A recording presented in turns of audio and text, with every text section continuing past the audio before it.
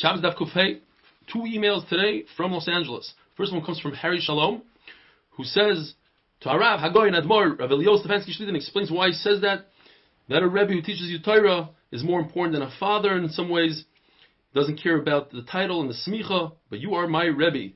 Thanks to you, I've learned more Torah in the last 3 months than I've learned in my entire life. From a faithful Eli Stefansky Chassid, Harry Shalom, Los Angeles. Second one from Ari Ben Shushan from Los Angeles. Chazak Baruch, such an incredible responsibility, etc., etc., day in, day out. You must be living the daf. Ashrecha. He says a beautiful Dvar Torah, a Nevuv Buvan, Nevuv Bahar Saru. And then he says, thank you, I'm an avid listener and a huge fan. May Hashem give you koyach and continue to teach. Ruchni's Gashmias, many years to come. Ari Ben Shushan, Los Angeles. Back to our sugya. If a person writes a single letter with an apostrophe, let's say an R with an apostrophe, Reb, we know what that means. According to Reb Yehoshua ben Beseira, you are Chayev, that's writing a word. According to Chachamim, you are Potter. As Tais points out, according to Chachamim, even 3 letters in abbreviation, you'd be Potter. Where do you see the concept of abbreviation in the Torah? Nutrikoin, the pasuk, Ki Av Hamoin Goyim Nesaticha. Hamoin is extra, so the Gemara Darshans Av Hamoin. Aleph, I made you a father to all the nations. Ba'umais, I made you the chosen nation. Chaviv, the Hey is interchangeable with the Ches. You're beloved from all the nations. Melech, you're the king of all nations. Vasik, distinguished. Nemon, you're reliable from all the nations. Anoichi Hashem Elikecha. Anoichi stands for Ono Nafshi Kosovs Yehavis. I myself wrote the Torah, and I'm giving it to you, Klal Yisrael. Or Amir Neima Ksiva Yehiva, or some people read it backwards. Yehiva Ksiva, Ne'amonim Amareel. Its words are reliable. Bilam's mule, Yorat Haderech Lenegdi. What is this word Yorat? It's an abbreviation.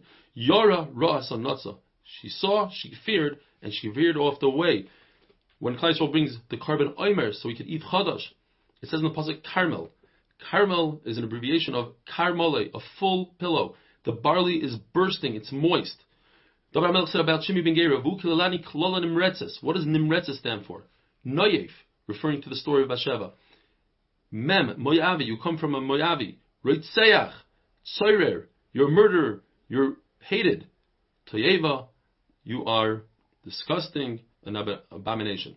Yehuda says, I don't know what to say. You found the Gavia Kesef in our sack. I don't know what to say. Nitztadok stands for Nechoinim, we're upright. Tzadikim, Tohirim, Dakim, we're clean. Kedoshim.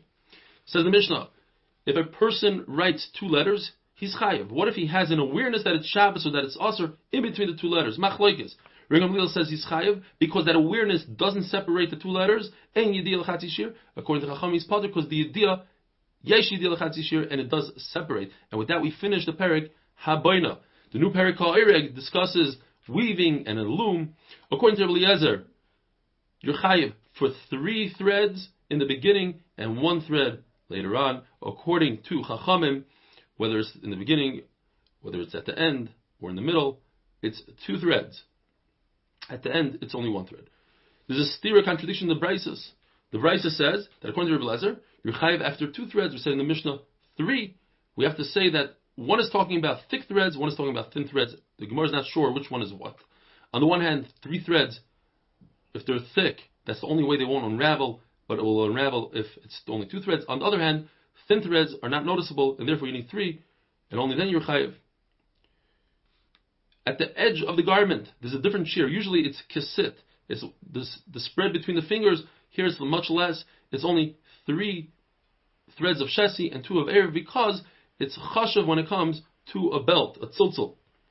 The Gemara brings a brayso that says exactly like Rebbe Eliezer, and then a brayso that says exactly like Rabbanan, so it's 1 up, and there's no bigger rider, one over the other. Says the Mishnah, in a loom that goes up and down, the heddles go up and down. In the center, you have these loops. You put the threads through these loops, and these loops bring the threads up and down. You could pass a shuttle through them. Putting 2 threads through 2 of those loops, you are chayiv. Abaye explains, and if you have to put a 3rd one on another device. Kirus is a type of a loom for curtains. Also, same idea. If you are weaving a basket or napo kvara, meaning you take reeds or like a lulav leaf, there's shesi and erev. The horizontal leaves are held by 2 vertical. The verticals are held by 2 horizontal. That's all you need to be chayav, like you see in the picture, blue and red. the Mishnah tells us that if you sew 2 stitches, you're chayiv, but we already had it in the Mishnah in Klal Gadol. It's coming to tell us the next halacha, that if you rip in order to sew, then you're chayiv, which we also had in the Mishnah in Klal Gadol. What does it mean to tear in order to sew? It means if you have some sort of bump in your beged, you want to smooth it out, you tear it and you sew it down. But why do we need this halacha? To tell us the following halacha, that if you tear a beged because a person is sad over the loss of a loved one, or he's angry, he is potter. Unless a person breaks, tears, mekalkel, in order to build. Says the Gemara, we must be talking about a dead person that he doesn't have a chiyuv to rip kriya, because if he did, then he did something positive and he would be chayiv on Shabbos. One of these relatives, a mother-in-law, somebody that he doesn't have to rip kriya, he's just responsible over.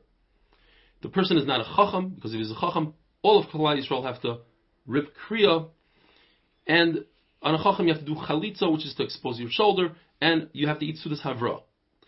He's obviously not a kosher person, because any kosher person you have to rip kriya, and obviously he wasn't at the Yetzias Neshama, at the departing of the soul. Otherwise, regardless of the relationship, you have to rip kriya, just like you rip kriya when you see a Sefer Torah burning. Every Jew, says Rashi, has Torah and mitzvahs, and you have to rip kriya. The shiur for whitening wool and untangling it and dyeing it and weaving it is double a sit. But if you are oireg, it's only the size of 1 sit. It says in the Mishnah that if you rip a beged, you do kriya out of anger, you're potter. It goes according to Reb Shimon, that says melacha shein tzrich legufa, potter. In other words, you prefer not to have the situation. It's just a solution to the situation. It's not a constructive, positive melacha, and you are potter. The Brisa that says you're chayiv goes according to Rabbi Yehuda in a situation where a person had a positive effect. He wanted to teach his family a lesson. This is what happens if you get daddy angry. He tears things. But to calm your yetzer, that would be usher, because that causes a person to get used to getting angry, and eventually he'll do avodah zarah, says the Gemara. Rav Yehuda used to teach his family lesson by ripping threads in the bottom of his garment. Rav Acha used to break different kelim that were already broken. Rav Abba would break the lid of a pitcher, and Reb Shimon would spill fish sauce on his slave to teach her a lesson and to say, this is what happens when you get me mad. If you cry over a kosher person that was nifter, because Baruch Hu counts the tears and stores them away in his beis gnazav. Rav says, if you are lazy about giving a hesped to a chacham, you are worthy to be buried alive. And Rebbe says, you won't have longevity. Mida keneged mida. Even though by Yeshua's hesped, they weren't masped for 30 days, those people actually didn't have a long life, but they had a good life for the short years that they lived. And when it says L'man Yirbu Meichem, bracha, since it's a bracha, that refers to long life and a good life. Have a wonderful, wonderful day.